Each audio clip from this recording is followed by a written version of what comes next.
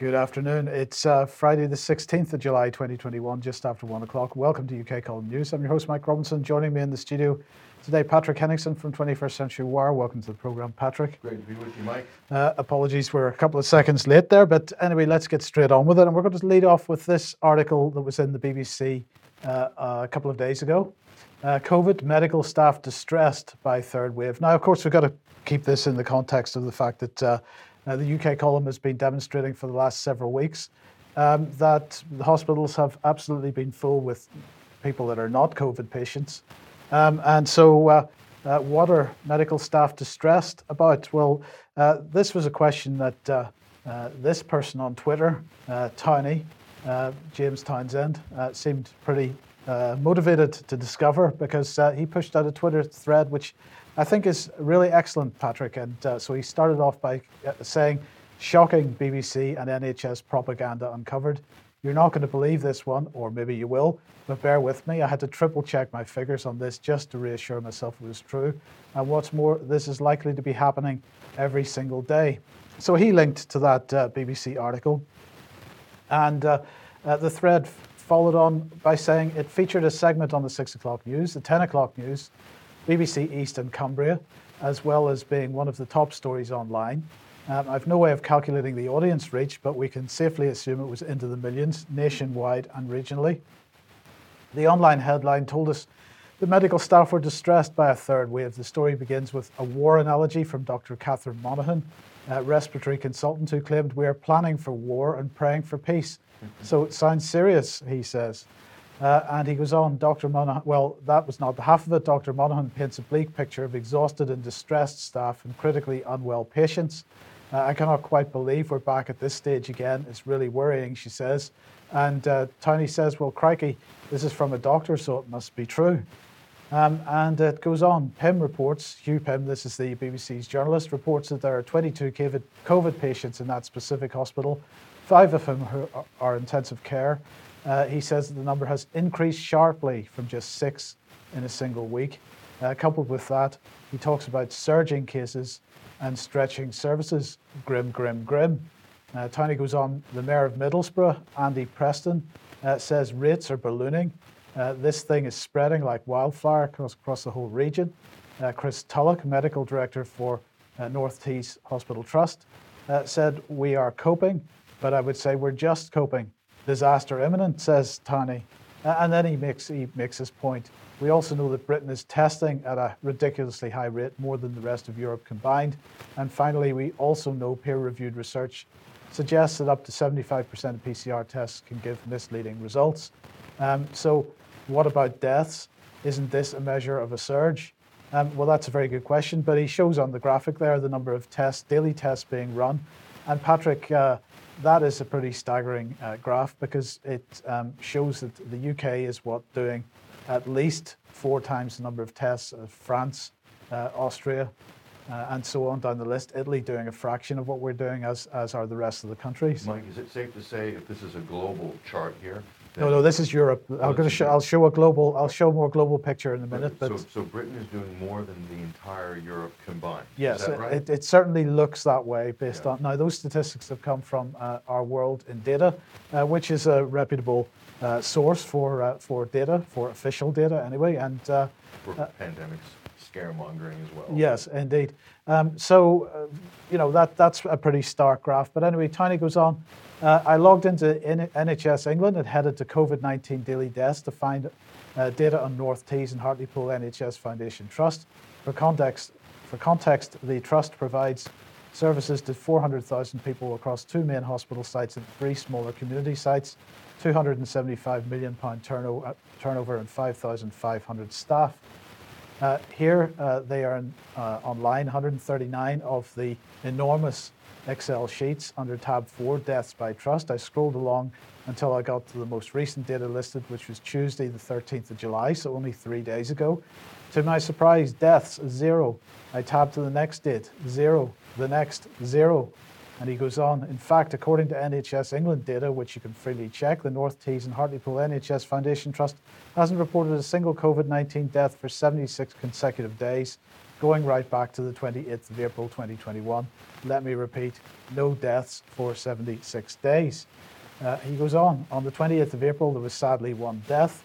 You then have to scroll for another 13 days until the 15th of April to find another one death. In other words, 2 COVID-19 deaths in 2 months, or 1 a month. As I said, I had to check this several times to be sure, and I'm 100% sure.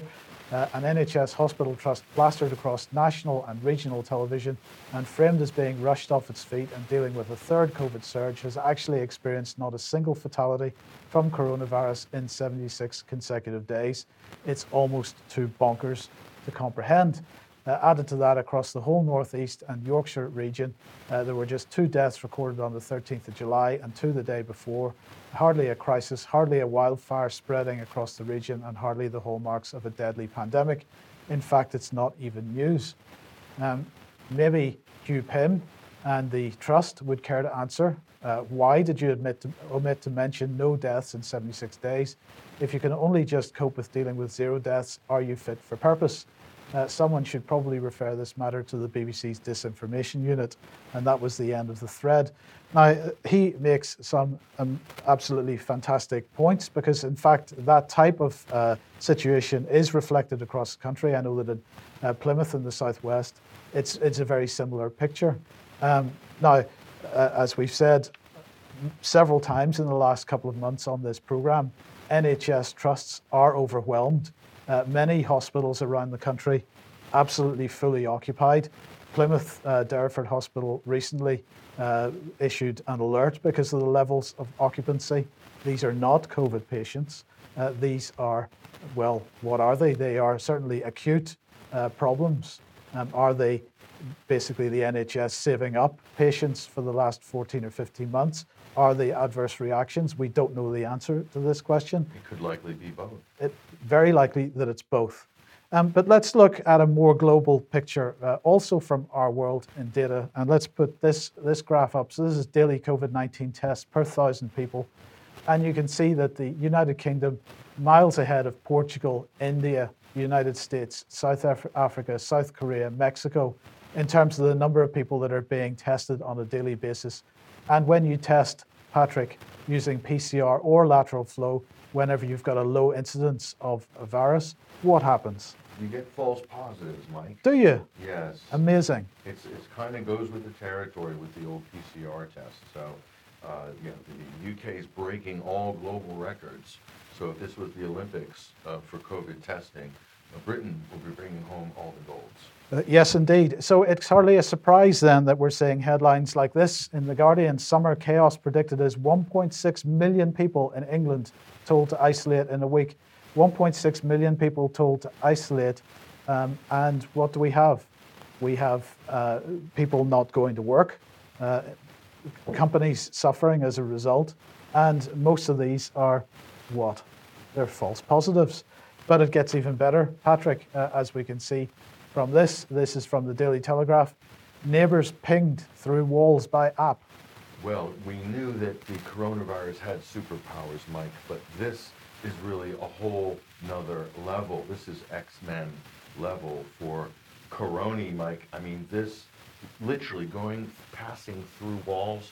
Is Corona passing through the walls? Keep talking. Is Corona passing through the walls, Mike, or is there a problem with the app? That's the number one question. Yes. Okay. Well, it's not only the number one question. It's also something which is confusing Corona. He's very confused. He says, "Can I pass through walls, or is this something else? This is a problem with the NHS Bluetooth system on the app." What a total debacle. What a total debacle, indeed. So let's move on to this one then. Winter viruses and COVID-19 could push NHS to breaking point, warns new report. This is from the Academy of Medical Sciences. A lethal triple mix of COVID-19, influenza, and the respiratory I can't pronounce that. It's RSV anyway. would push an already depleted NHS to breaking point this winter unless we act now. So they're saying that this is based on a survey from the Academy of Medical Sciences, which suggests that flu and RSV, hospital admissions and the resulting death toll could be twice as high as compared to a normal year, something that may coincide with a surge in coronavirus infections. Professor Stephen Holgate, chair of the expert advisory group that conducted the report, mentioned four main challenges with respect to this. He said we're dealing with a third wave of COVID-19 and multiple outbreaks of and the NHS has got to catch up with the backlog that's accumulated over the last 15 months or so, and that's going to be a real challenge. And he said that the NHS was already under pressure. It's likely not to be able to cope with these winter challenges going forward. He said that it could create worse, the ongoing pandemic could create worse physical and mental health problems within the UK population. Society as a whole will have learned from the last 15 months that it isn't acceptable that we had all these respiratory viruses washing around in the winter and nearly closing our NHS. If there were things we could do to prevent transmission, we should do that, even if it means wearing masks and respecting each other's space, he pointed out. So 60,000 deaths is what they seem to be predicting. But what is this about? In fact, it's nothing to do with winter respiratory viruses. It's all to do with NHS waiting lists reaching 13 million people. Mm-hmm. Yes. Yeah, right. So we will move along. Let's move along to this one, Patrick, and Finla Coffee. Finla Coffee, this is a local story here. Are we okay on audio? No, we're not okay on audio, so I'm not entirely clear what the problem is. Look, we're going to have to call a halt to this and just see if we can resolve the audio problem here. Technical break. Yeah. Okay, we're back. Apologies for that. Right, so let's move on, Patrick, to a local story, Plymouth's Finla Coffee. This is a coffee shop. We have mentioned it on the program before. But they've been in trouble with the council for what?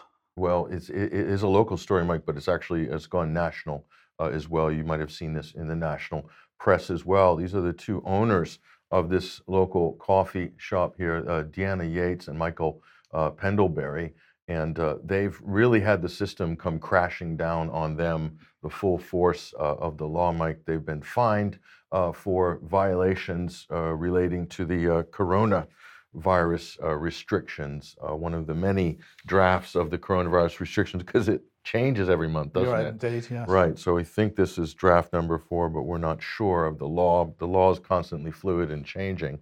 But back to the story, Mike, let's take a look at the details of this.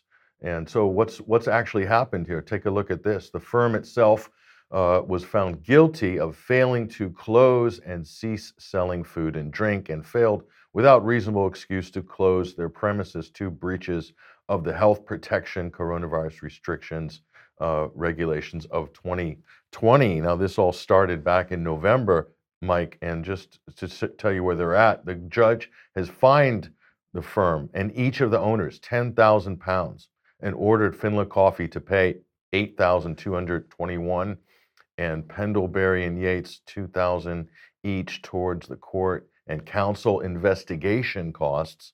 So the counsel mounted an expensive private investigation, apparently, plus victim surcharge totaling more than £42,000. So it's quite a lot for a small local coffee shop that probably only turns over a few thousand pounds a week if they're lucky. Right, and I mean, this is a very important point. This was a private prosecution brought by the council. It was not a Crown Prosecution Service prosecution. So is the council legitimately in a position to bring these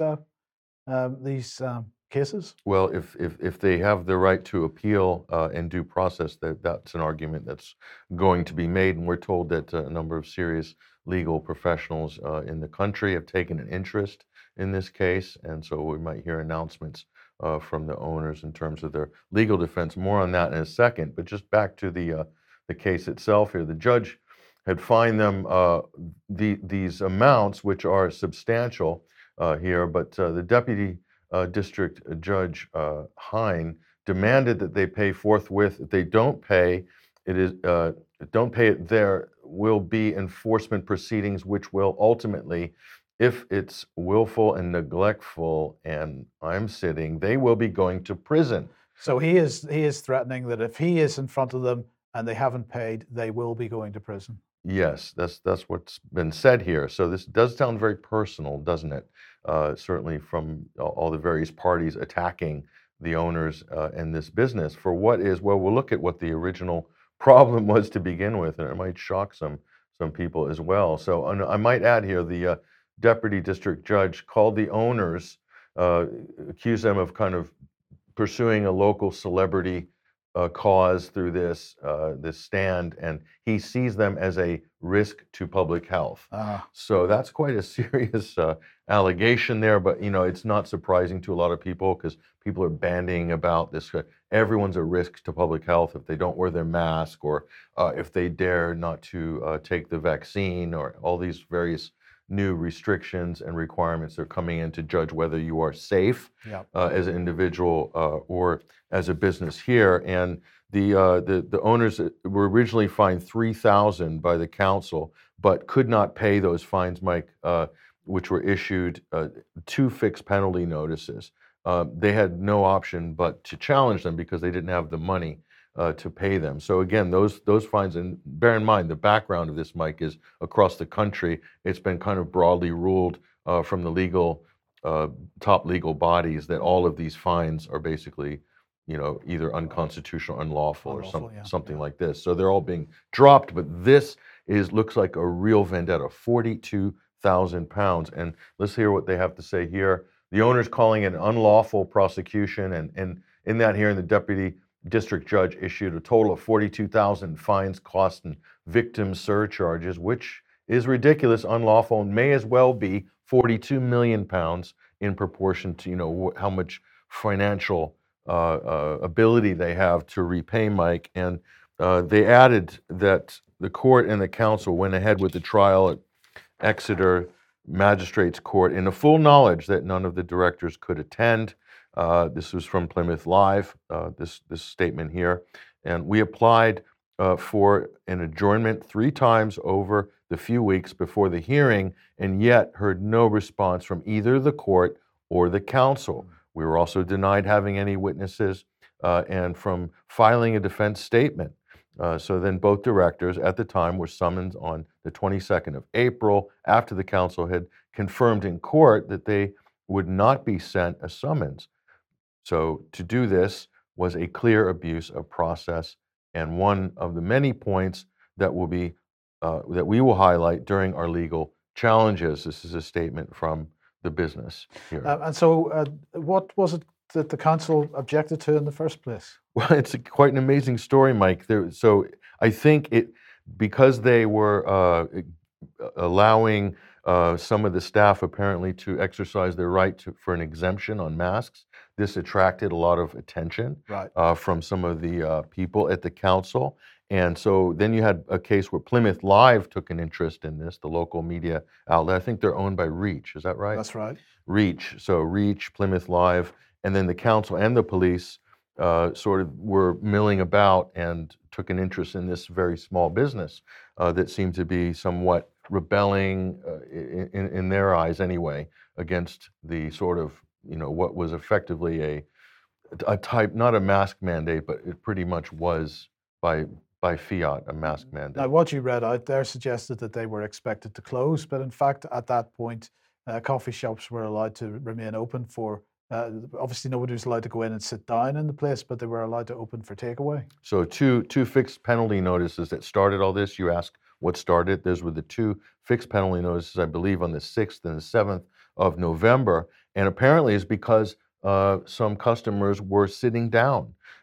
Elderly, disabled customer, one of them. And so photographs were taken by the investigation team, and these were unidentified persons. They weren't eating, apparently waiting for their bowl of soup in one case, and the other one with an electric wheelchair, we're told. Okay, now obviously this will all have to come out in a fair hearing. Hopefully they get a fair hearing on this. But just if you want to get more information here, this is a GoFundMe page set up by a friend of Deanna and her partner there, and so help Finla win their fight. So this is Lucy Larkin, friend of the family apparently, but we're told that there'll probably be another crowdfunding campaign coming up when this sort of reaches its legal traction, as it were. But I want to point out something that's just a bit bizarre here with regards to the Plymouth Live coverage. Look at this.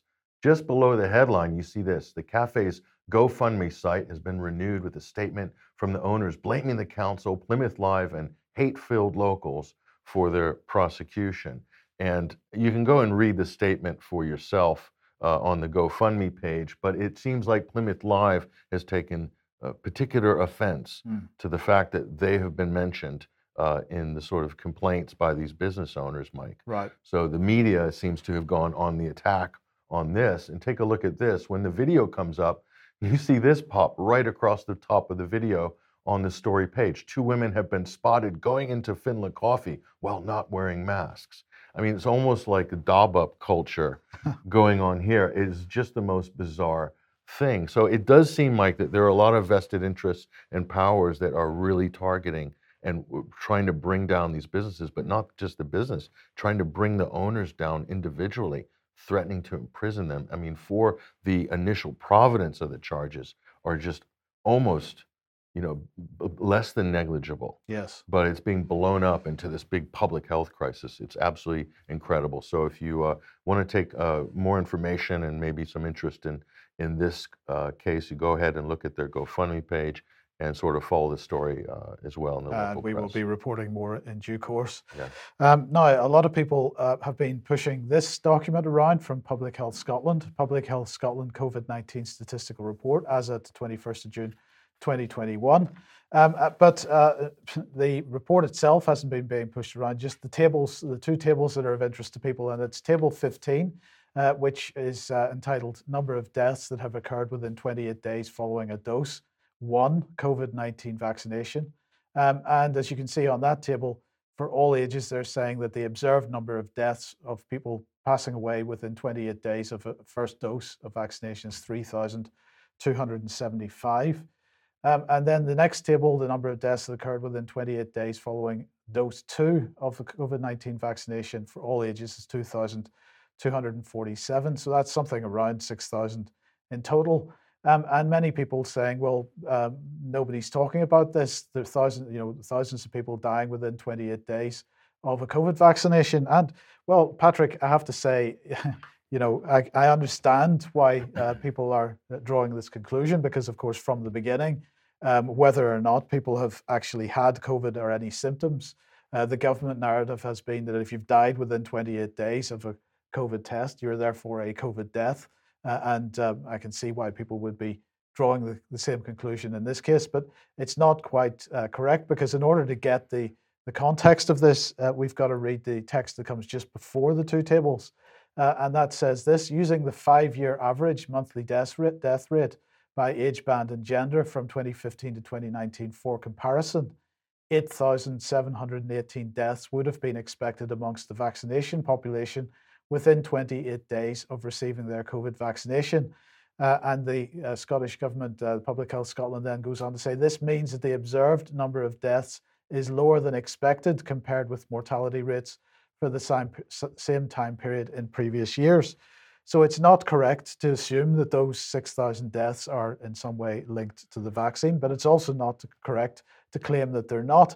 It's certainly not correct for Public Health Scotland to try to claim that the vaccine has resulted in a reduction in mortality. That is not the case. And the reason it's not the case is, of course, much of the so-called, which I'm going to say again, and I know you agree with me on this, this horrible term, dry tinder, has already died in the past 15 months. So people that are close to the end of their lives, they've already gone. And so comparing mortality at this particular point to the last, to certainly up to 2019 isn't necessarily the correct thing to do, or at least you can't necessarily read too much into it. what this highlights to me, Patrick, more than anything else, is the complete nonsense of the statistics that are being published by the statistics organizations, Public Health England, even the ONS, because it's really hard to get context between what's happened in the past, what's happening now. It's really hard to get context between the numbers of people that are dying and what are they dying of, and can you actually correlate deaths to a particular event, either a COVID vaccination or a COVID infection. It's practically impossible to get a proper picture of this. And so it's probably not the right thing to jump on numbers that are published in these documents without, a significant amount of extra work to try to understand what they mean. Well, the bottom line, Mike, is that with regards to statistics and numbers and running policy based on stats constantly, this is what technocrats do. That door swings both ways. So like you said correctly, Mike, the government will use the statistics to say that their program is working, that the vaccines are effective and bringing us on the road to freedom, et cetera, et cetera.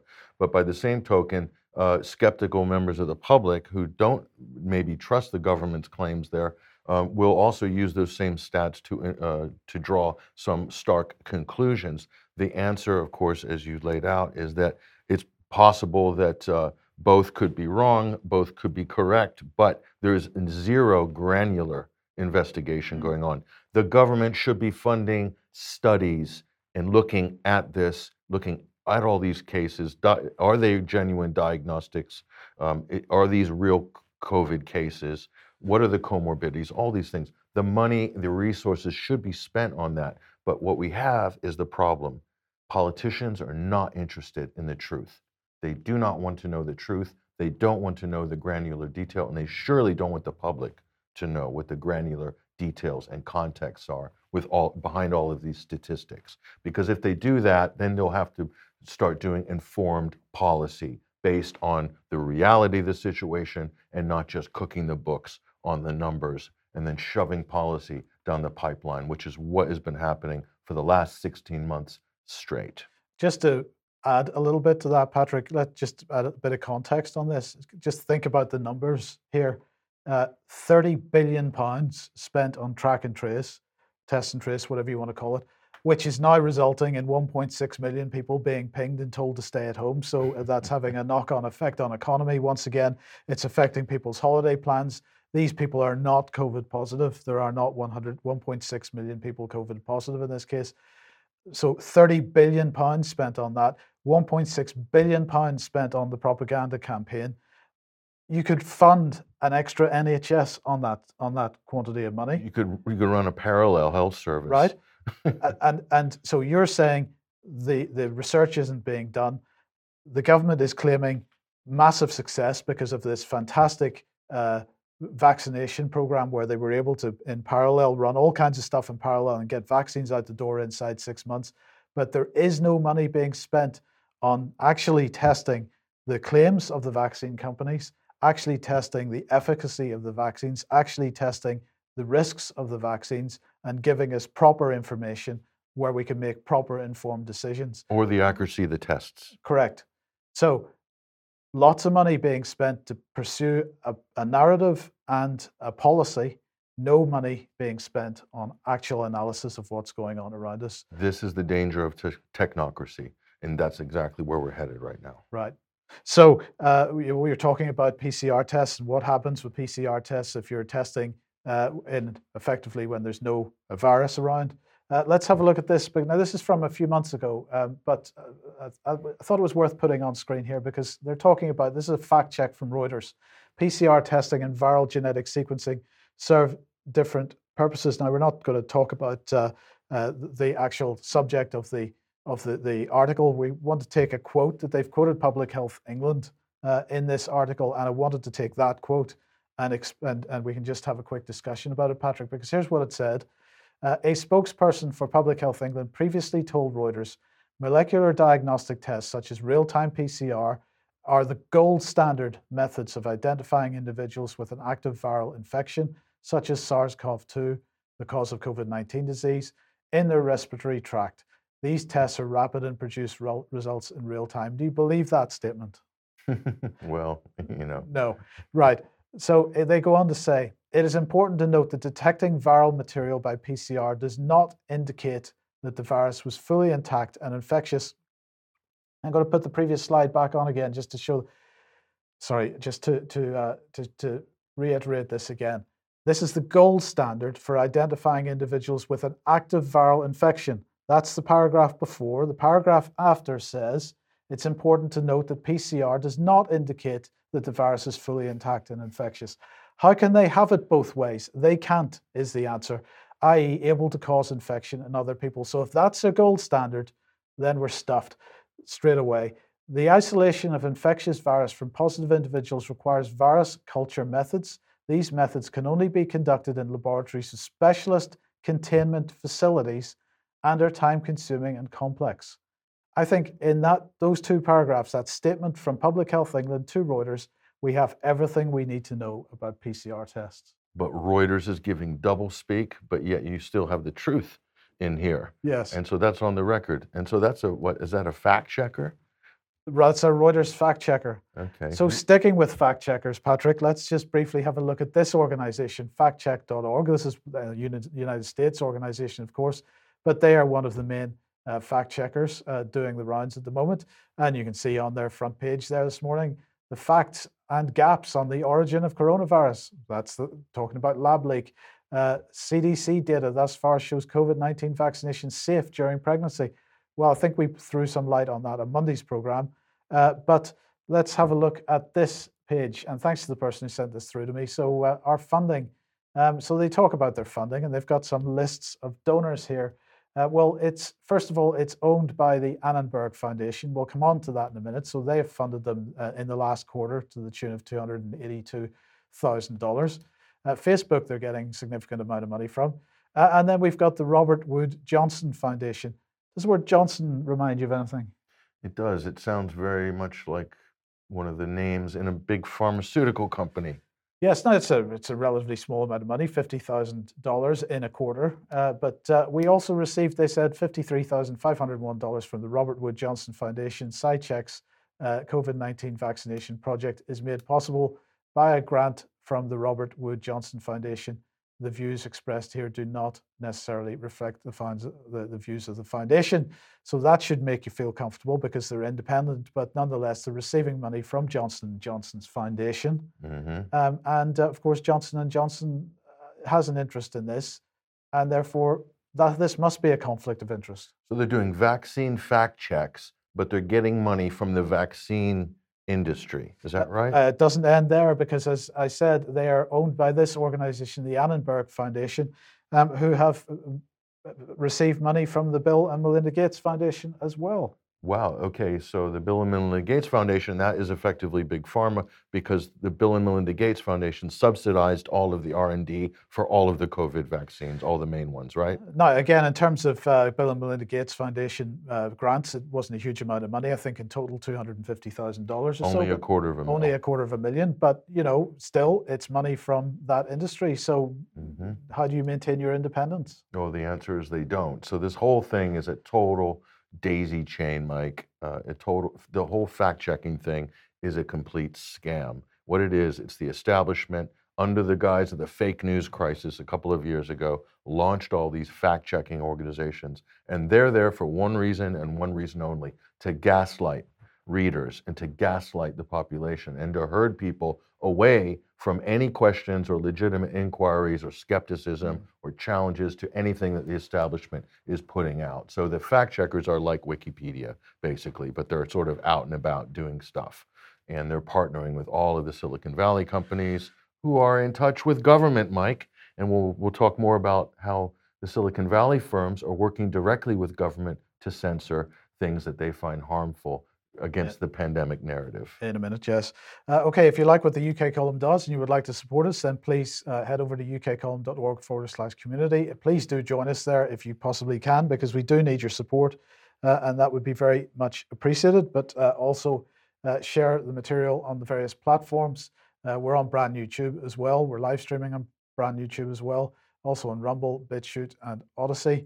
So please do join us. And Patrick, T-shirts. Yes, well, we're going to extend this offer just a little bit longer, Mike, here. This is a particularly popular T-shirt, Loving the Old Normal, and on the back it says, we're all essential. We've just got some stock left on the UK Column store.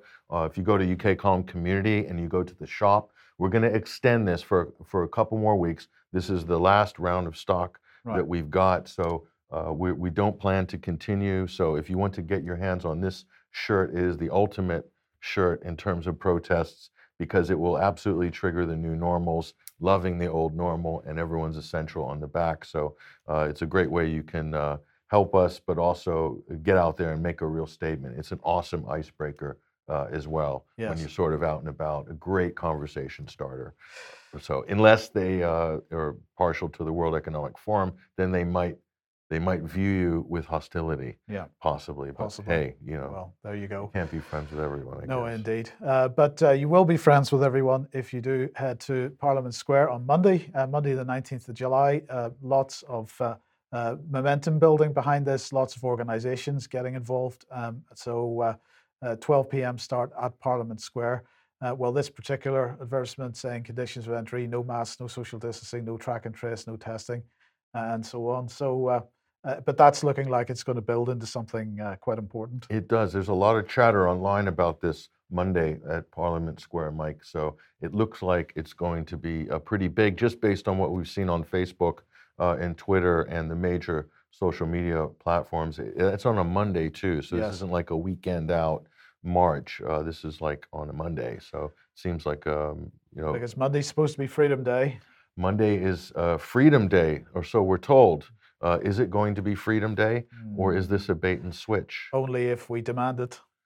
Well, we'll talk about that. But if you want to know what the bait and switch might look like, let's go look at what's being said and happening in France at the moment here. This is Emmanuel Macron this week, the day before Bastille Day. Talk about the cheek of it. Macron takes to the media here and announces his mandatory vaccinations for care home workers, but a kind of pretty massive vaccine passport push, and really almost threatening people that they won't be able to go to cafes, they won't be able to go to bars and things like this unless they get the new vaccine passport. So that get out and get your vaccine was the call by Macron. He's going for 100% vaccination rate in France. So obviously there was a little bit of a pushback against this, and it didn't take long. The people in France didn't ask for permission to demonstrate, did they? No, they were straight out. So Reuters here reporting protests in France against COVID-19 health pass rules, and we got a little bit of video here. So that was not quite the same atmosphere as in London, but nonetheless, people making their point. Well, we saw in Lyon, in Marseille, in Paris, and in Toulouse, and a number of other cities around France, Mike. You saw thousands and hundreds of thousands in some cases. So collectively, this could be in the millions nationally, the people that came out. And so it looks like it's also merging a little bit with the Yellow Vest movement. And that's something that we noticed as well. So clearly, they're very clear on the issue, the people in France. This is a very broad spectrum crowd as well, much broader, in fact, than the Yellow Vest movement. And that's what a lot of people have commented on from France that we spoke to. But the police behavior looking just like the Yellow Vest with the tear gas and aggressiveness? Yeah, they're not going to endear a lot of compliance by doing that. So if this is the way it's going to be, you could see something kicking off in France, Mike, that might sort of be similar to what we saw with the Yellow Vest movement. So that's something that certainly is going to rock the French political system if that continues. Yes. So what's Joe Biden been up to? Joe Biden is just busy prosecuting his war on normality. There's no other way to describe it, actually. So the White House is getting very, very aggressive on this issue of vaccinations. So as you know, there's a number of people in the United States, a number of states as well, that have very low vaccination rates. So it's about 50% or a little bit more than 50% of the country have had their, quote, second doses Right. if you believe the official statistics, of course. So what's happening? The government's doubling down on going after people. We talked last week about the door-to-door strike teams that the White House spokesperson is talking about there. That's caused a massive backlash as well. Right. Now the White House and the Democrats are saying this is political, that Republicans are anti-vaxxers, and they're only doing this to oppose the administration because they're bad Republicans and Trumpers, basically. But is that really the case? Well, of course it's not. Listen to this statement by Jen Psaki, White House spokesperson. I don't know where to start, but we'll talk about it afterwards. With these social media platforms, and those engagements typically happen through members of our senior staff, but also members of our COVID-19 team. Given, as Dr. Murthy conveyed, this is a big issue of misinformation, specifically on the pandemic.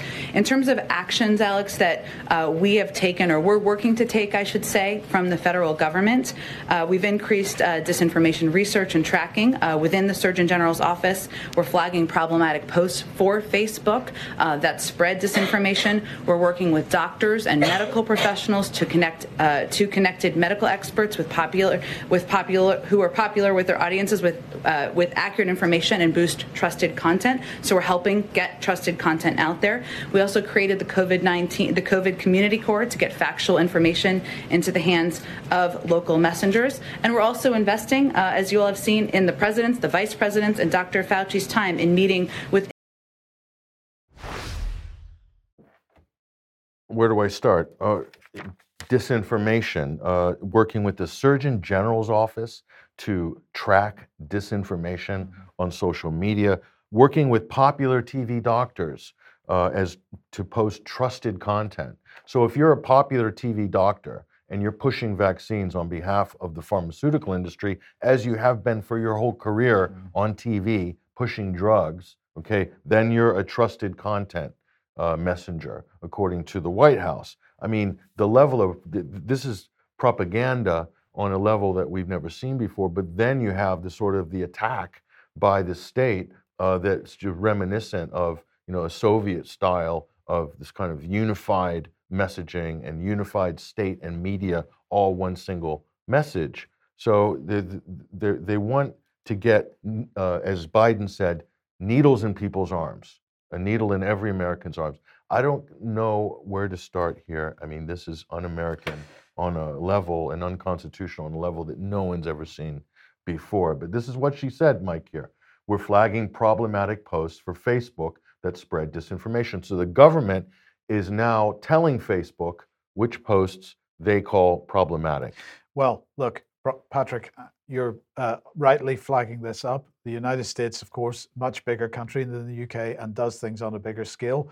But of course, this is exactly the infrastructure that we have in the UK. We've got the Digital Culture, Media and Sport Disinformation Unit. We've got the Rapid Response Unit in the Cabinet Office. We've got 77 Brigade. We've got 13 Signals. We've got a whole bunch of sections of the British government trawling social media, looking for posts to be taken down, flagging those posts. We've got, as you know, people linked by some to UK intelligence services editing posts on Wikipedia, for goodness sake. So, we're seeing this model, this framework that the UK has built, appearing in the United States. It's certainly appearing in the European Union as well. It started here. But forget about even your government agencies there, Mike. If the US government tells Facebook what posts are problematic or disinformation, they can tell that about a British post, a US post, an Italian post. So the censorship that goes on at the government level now in the United States cascades globally. So you could be posting factual information about adverse reactions or anything. And we already have Facebook's whistleblowers who came forth 2 months ago and said specifically that Facebook would remove content or suppress content, even if it was true, but if it hurt the vaccine rollout, okay? This is...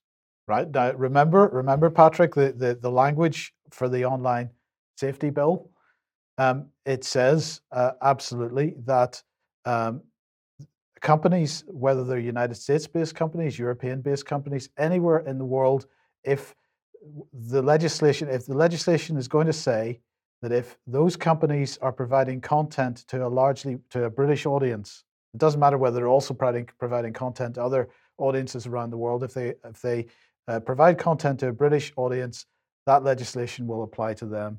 And this framework is going to be rolled out right across the world. That's a global framework. Yes. So what do you need, Mike, to apply governance to a global framework like this? You need global governance. You need global governments. You need a global government.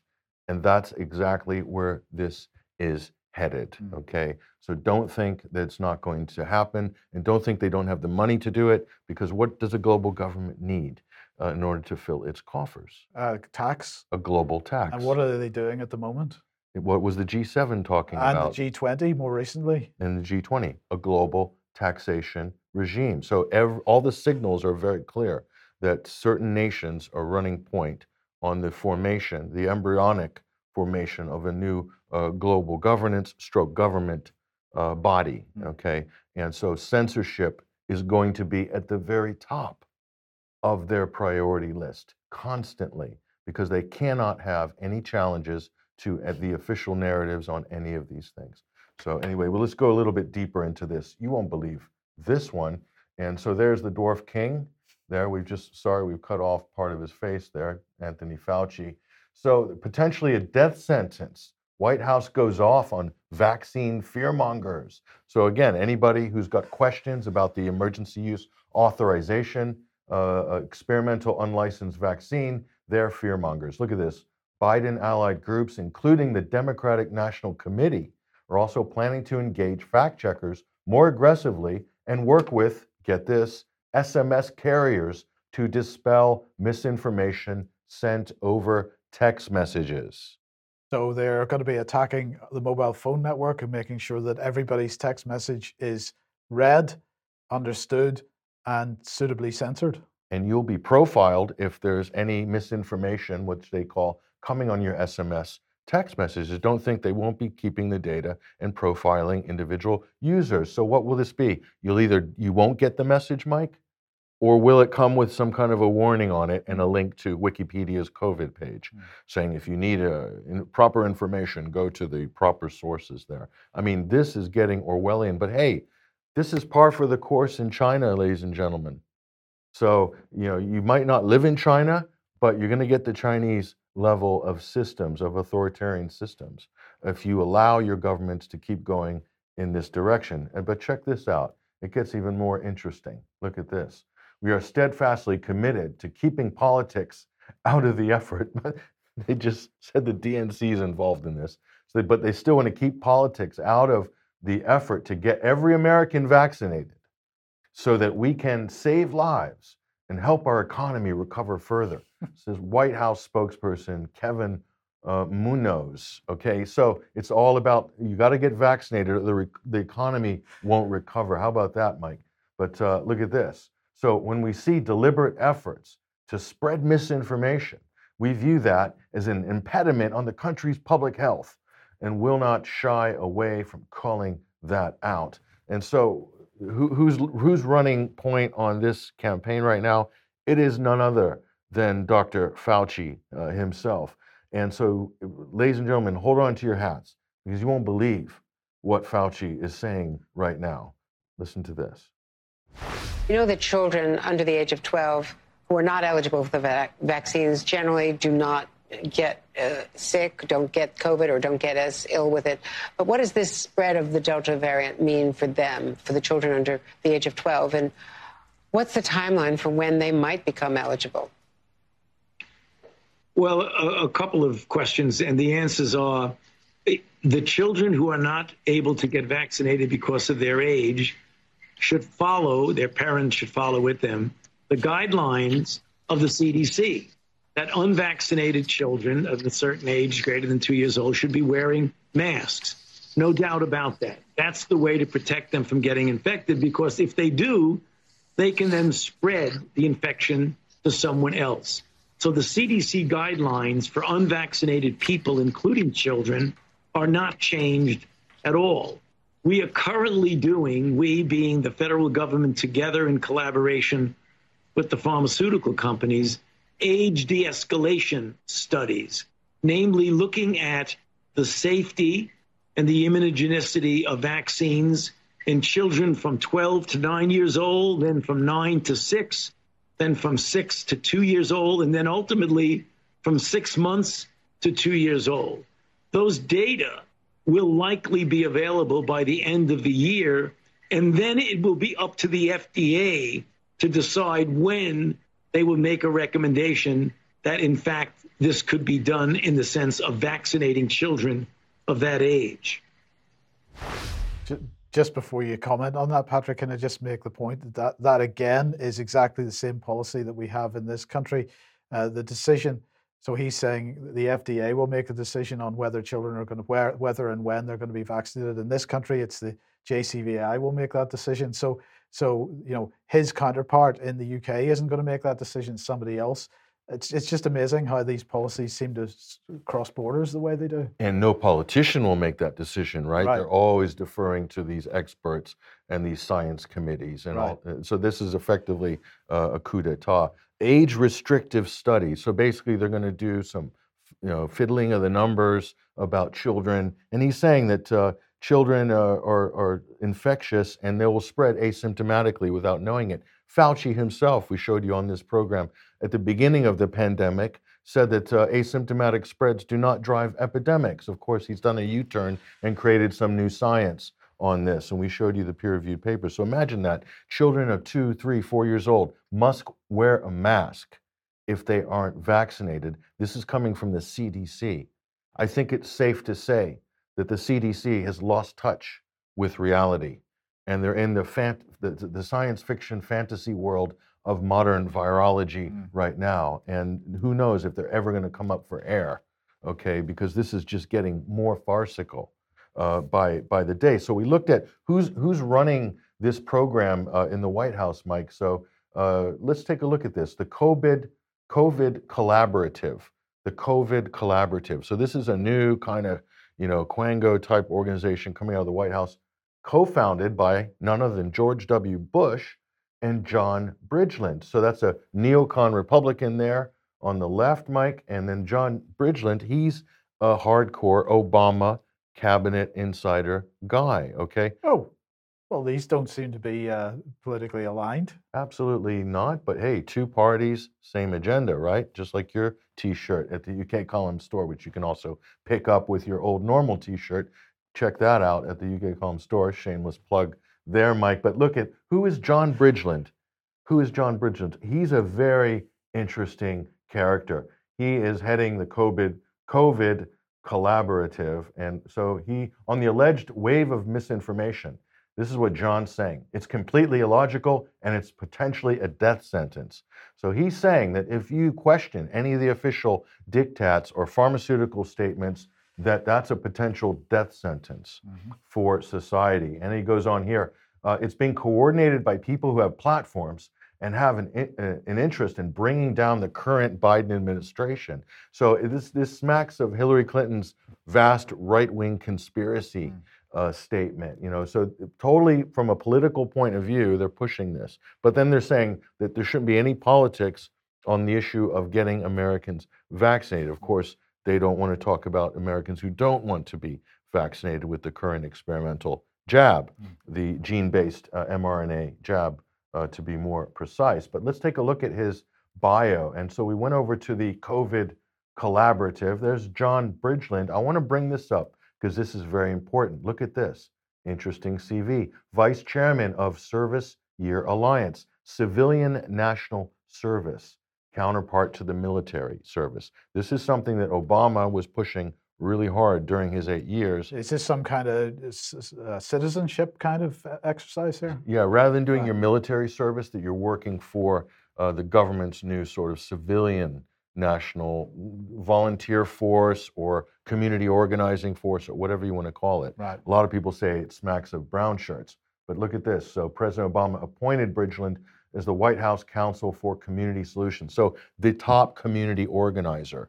So very much so I don't know, I don't want to get into political designations here, but you can draw your own communitarian, community organizer, draw your own conclusions as to where you think that's headed. So, and Bridgeland, and by the way, so he said that his group already has seen a shift on the ground.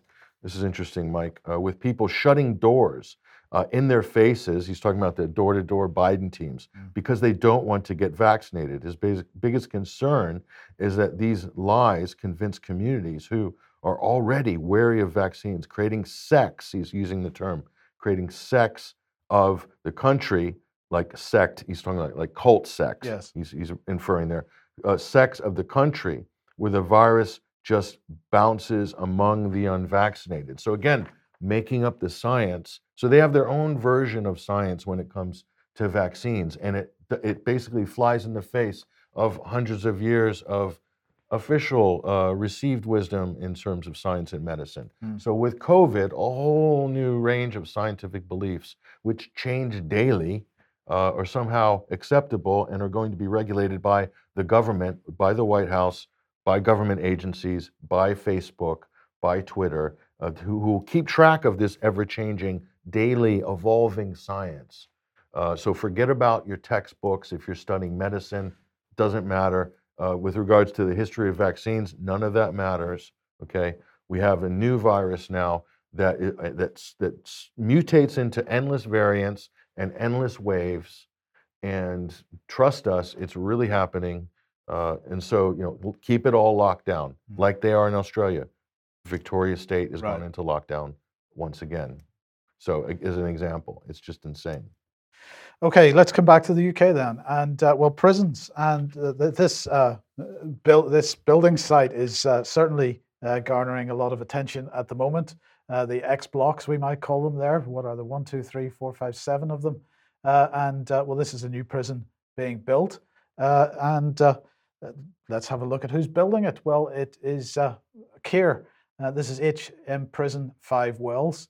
This is what it's going to look like. It's really attractive, isn't it, Patrick? Looks like a council estate in southeast London. That's shocking. So what does it say? HMP 5 Wells will be an adult male Category C resettlement prison designed to enhance rehabilitation. So the term resettlement is certainly causing problems with some people, but let's have a look at what is going on here. Let's look at what the Prison Service says about Category C prisons. These prisons are training and resettlement prisons. Most prisoners are located in Category C. They provide prisoners with the opportunity to develop their own skills so they can find work and resettle back into the community on release. Right, okay, so that's what it's about. And of course, the government had already announced that they were building 4 new prisons, which was at the heart of the government's commitment to 10,000 additional prison places, 2 in the north, 2 in the south, supporting local economies and the construction industry with thousands of jobs. Buildings will use new technology and modern methods of construction. And the first new jail to be built will be HMP Full Sutton in East Yorkshire, and they've got the 3 others as well. But in addition to those 4 new prisons, construction is well underway in Wellingborough for this prison that we're talking about today. And the works have started at Glenparva, Leicestershire, to create 2 new 1,680 place Category C resettlement prisons. But I just thought that was really interesting language, calling them training and resettlement prisons, Patrick, because of course we've heard this kind of language before, or at least within the last several months. Here's an example of it.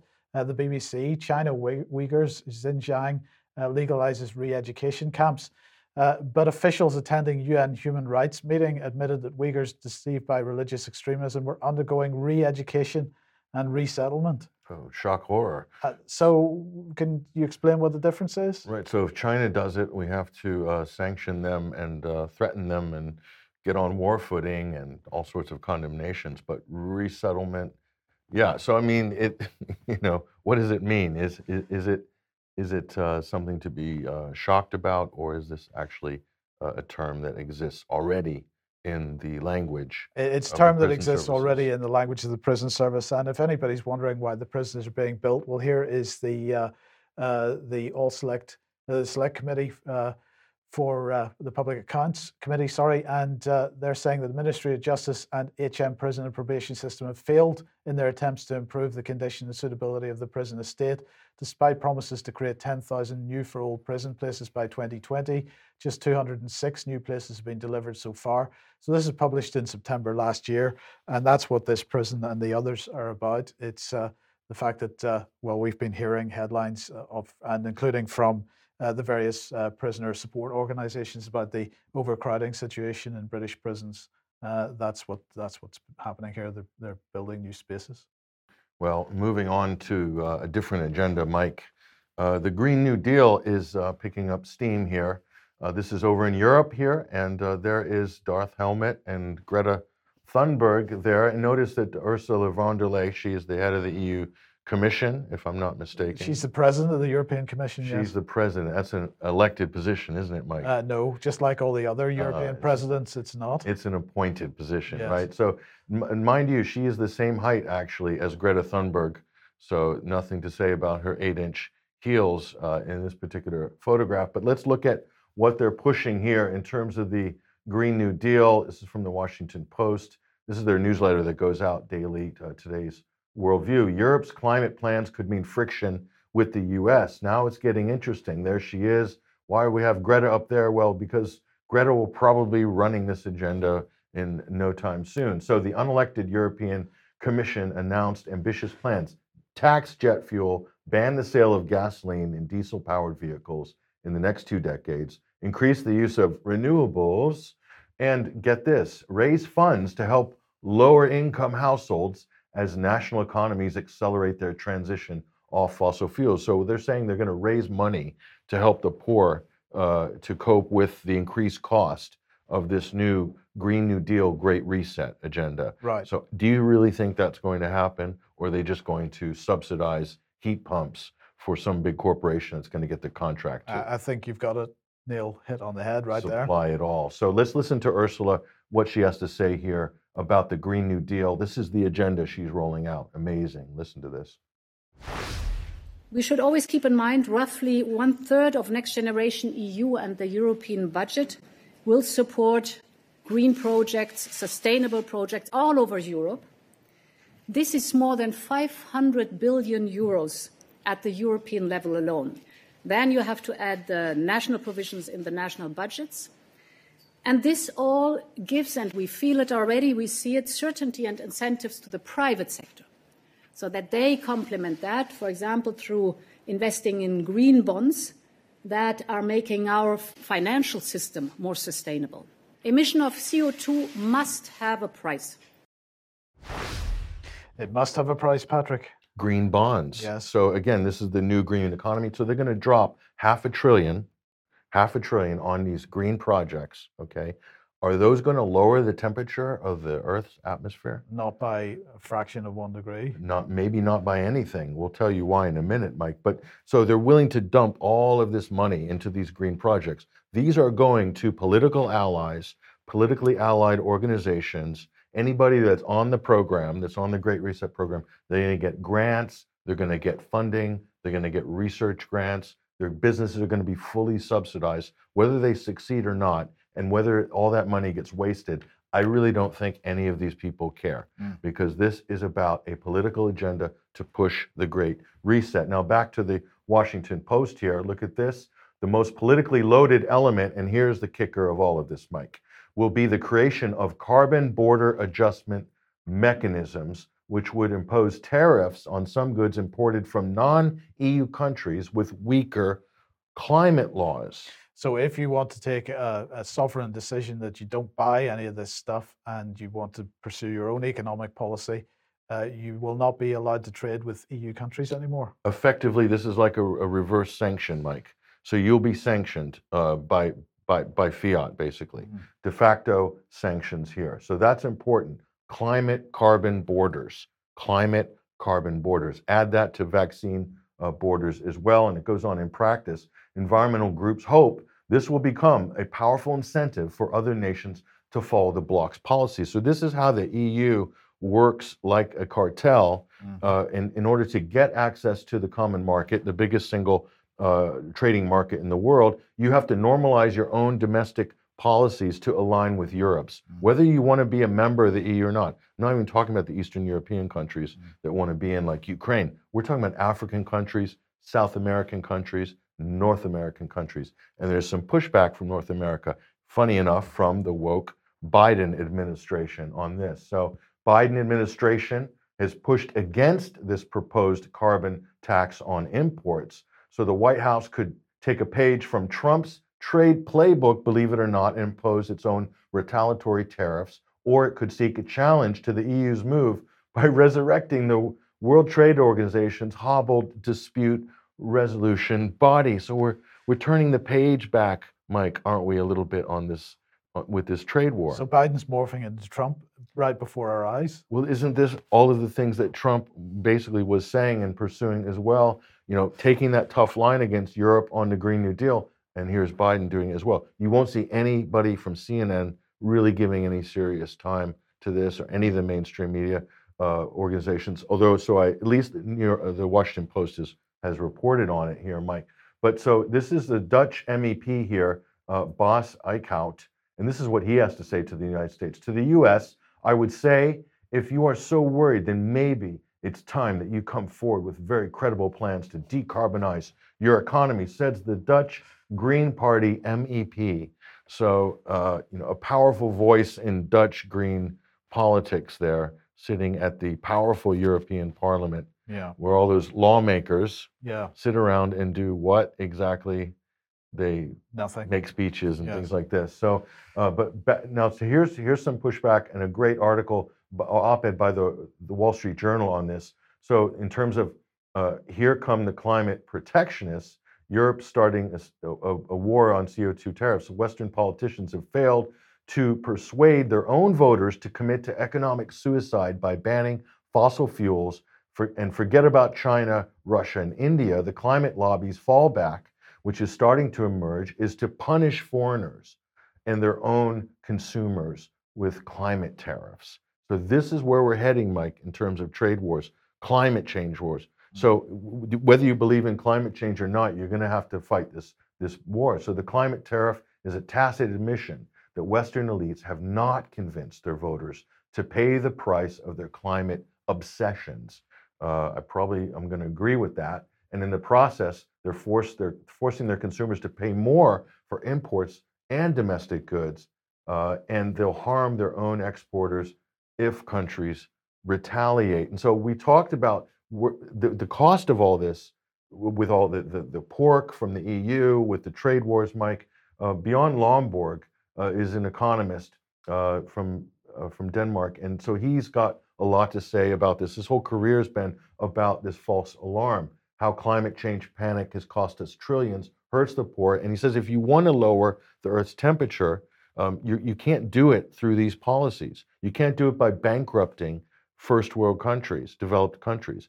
You can't do it. So there's I'll point people to this lecture here where he breaks this down. This is up at 21stcenturywire.com. Just Google that headline. And Bjorn Lomborg just breaks it down so beautifully as to why this is bad policy, Mike. So, and again, while this is happening, while this climate US-EU summit and deals are being argued over, we're seeing a wave of this in the mainstream media. Displaced by climate refugees. Sky is a horrible culprit in terms of propaganda on this front. And this week here, Belgium floods have hit. You see images across the media today, Mike, of people suffering from flooding in Belgium. Here, look at this, wildfires blazing across the US. So this is The Guardian. They love to push the climate crisis. So that's the backdrop, Mike, to these climate change taxation efforts by these big organizations like the EU,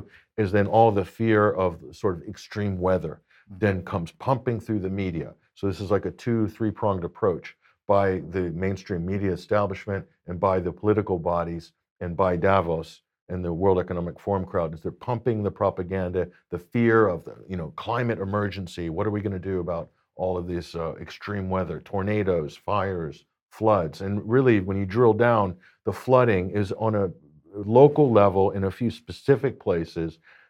Flooding happens. It happens around the world. In fact, it's been happening for centuries. But they could have paid for all. Last thing I'll say, they could have paid for all the flooding mitigation required to have foolproof flooding protection on every country in the world for maybe 1% of what they have blown on COVID in the last 16 months. The amount of money they've dropped on coronavirus, they could have paid for all of the flooding and climate mitigation engineering projects needed globally, okay? And that would save the lives that Greta is so worried about in the poor countries like Africa. Yes, indeed. Right. Well, speaking of war footing, as you mentioned a few minutes ago, this is an exclusive apparently in the Guardian. Kremlin papers appear to show Putin's plot to put Trump in the White House. They're trying to re-inject momentum back into the Russiagate narrative. It is unbelievable. Look at the author, Mike. Is that none other than who? It is Mr. Luke Harding. Luke Harding, the original author of the Russiagate fiction. Okay, story. So he has come back out of his box. So two top secret documents which suggest that Vladimir Putin, with his spy chiefs and senior ministers all present, signed a decree ordering Russian agencies to do everything they could to get Donald Trump elected. So the Western intelligence agencies, according to this article, were understood to have carefully examined the alleged Kremlin documents. And the author appears to be, well, who knows? The papers seem to represent a serious leak.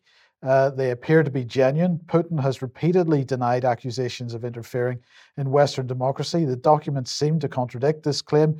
They claim the president, his spy officers, and senior ministers were all intimately involved in one of the most important and audacious espionage operations of the 21st century, a plot to help out the mentally unstable Trump in the White House, is what it says in this article. Well, not surprisingly, Dmitry Peskov has said that this is a great pulp fiction. Well, there you go, Luke Harding. But let's just remind ourselves, I'm not going to go into detail on this, but let's just all remind ourselves who are the key people that were involved in pushing this nonsense from the start. Christopher Steele, of course, former MI6, Richard Dearlove, Joseph Mifsud, and so on. You can see them on screen. And they framed George Papadopoulos at the bottom right there in order to sort of get the whole FBI investigation rolling on the back of a sort of fake setup. That's right. And let's not forget that two of the key people in that exercise were also key people in the Skripal affair because they were involved in that as well. Interesting. Let's not forget that one of those key people, Richard Dearlove, is also pushing the China narrative, the China virus narrative, as hard as he possibly can, and has been since June last year. So, you know, you got to say that correlation doesn't equal causation, but coincidences, when there's this sort of level of coincidence, you've got to start asking some questions. Yeah, he's really pushing the lab leak or the China virus thing pretty hard there. So I don't know. Do we still have that GB news? Oh, we're getting to that. Don't panic. We're getting to that. I want to cover inflation first. So Bank of England must spell out the risks of quantitative easing, says Lord's report. This is from the Lord's Economic Affairs Committee, and this includes an ex-Bank of England governor, Mervyn King, but nonetheless, they're talking about the threat of QE leading to higher inflation and causing damage to the finances of the government. They're saying that in the course of their inquiry, it has become apparent that the Bank of England was widely perceived to be using quantitative easing to finance the government's record peacetime budget deficit during the pandemic. The bank's bond purchases were aligned closely with the speed of issuance by HM Treasury.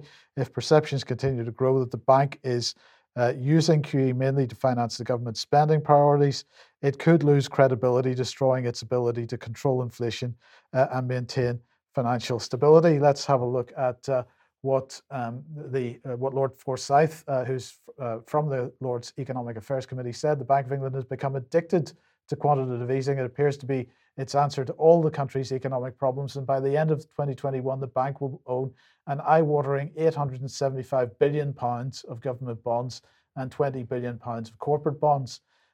Michael Saunders from the Bank of England then spoke up because obviously they had a right of reply here. In my view, he said, if activity and inflation indicators remain in line with recent trends and downside risks to growth and inflation do not rise significantly, then it may become appropriate fairly soon to withdraw some of the current monetary policy stimulus in order to return inflation to the 2% target on a sustained basis. Now, this, of course, goes against what the current governor of the Bank of England said, who basically said there was no real limit to the amount of quantitative easing that could be implemented. So it's like the Federal Reserve now. They're absolutely on par with the Federal Reserve. Price pressures, he says, in global manufacturing goods reflect, at least in part, strong global demand for goods, including consumer goods, ICT, and plant and machinery investment. He said these price pressures may well have some persistent effects on UK CPI inflation, particularly because of lags in the pass-through to consumer prices, but also because the underlying strength of demand for manufactured goods may prove persistent. He didn't say anything about the fact that actually the complete supply chain is in a state of absolute collapse at the moment, that there's also a demand problem here as well that's driving prices up, because if you don't have availability of goods, then obviously you've got to pay more for them. So the real physical economy is ignored once again by Michael Saunders from the Bank of England, as they completely only think about stupid bits of paper and ones and zeros on a page, on a computer screen. Because they want the physical economy to disappear. This is why they're pretending it doesn't exist. That's absolutely correct. They've already written it off. I think that's pretty clear by the policies and the monetary policies. Well, they've made it clear that if you don't have the right kind of physical economy, the Great Reset physical economy, then it's going to go bankrupt. They are driving the policies that are making this happen. It's going to have a pretty serious implications for everybody, not least with respect to food production, because that's a very big part of this. But anyway, you mentioned GB News, so let's just end with that. GB News. They launched what a month ago or something like that. Yes. To great fanfare, and this was going to be sort of redefine the UK media, mainstream media landscape, right? They were going to also take it to the anti-woke here. There's the team photo, Mike, but it might as well be the Last Supper photo there. There's Andrew Neil in the middle, surrounded by a lot of interesting characters, a motley crew, as it were. But so what happened with GB News, Mike? I mean, the ratings, according to those reports, have gone to zero, practically. So like nobody's watching it. The programming's full of gaffes and bloopers and stuff like that. And apparently they're fighting the woke agenda. That was Andrew Neil's whole shtick. Well, that's the problem, because they took that position at the beginning, then people had certain expectations. I'm not sure whether the zero ratings are going to be a long-term thing or not. Certainly there has been a protest. And why? Well, because of this, GB News has had to apologize after Good O'Harry took the knee. And you can see him doing that right now. Now, this was apparently live on air, apparently in solidarity with the English football team. But nonetheless, this has not gone down well with GB News watchers. Not only that, I really don't even think it's this, Mike. It's one of the most boring television endeavors you could possibly imagine. I mean, didn't someone say when they first launched that on this program, we had a quote, someone said Andrew Neil wouldn't last for 3 months or something like that before he would be shipped away. I think they used Andrew Neil to raise the seed money for this project. I mean, from Discovery Channel's group, I think they raised something like 45 million pounds or something like that. So, I mean, he's a big name from the BBC. He's a marquee guy. He fronts the project, brings the money in. But what does Andrew Neil know about running a television network? Has he ever run a television network before? No, this is a fair point. Now, I mean, there are a couple of interesting people presenting on GB News, but I mean, who's Good O'Harry, for goodness sake? He's 14 years, I think he was a BBC journalist. So, you know, a lot of them are ex-BBC. If you're bringing ex-BBC people into GB News, including Andrew Neil, what do you expect to get at the end of the day? BBC Light. Right. So that's kind of what it's turned out to be. I'm afraid that is the case. Yeah, yes. So I don't know how long are they going to be around, or unless somebody comes and buys them for a quid, and then Piers Morgan has a new home. What do you think? I think you've suggested that before, and I think that's a very valid suggestion. Could happen. Could happen. Anyway, yes. Hopefully they'll shape things up at the old GB News there. Maybe another 45 million. They need more money. Yes. So Yeah. Okay. Well, look, we shall leave it there for today. Apologies for the technical problems earlier in the program. Thank you for joining us today, Patrick. Thank you for joining us. We'll be back at the same time, 1 p.m. as usual on Monday. Hope you have a great weekend, and we will see you then. Bye-bye.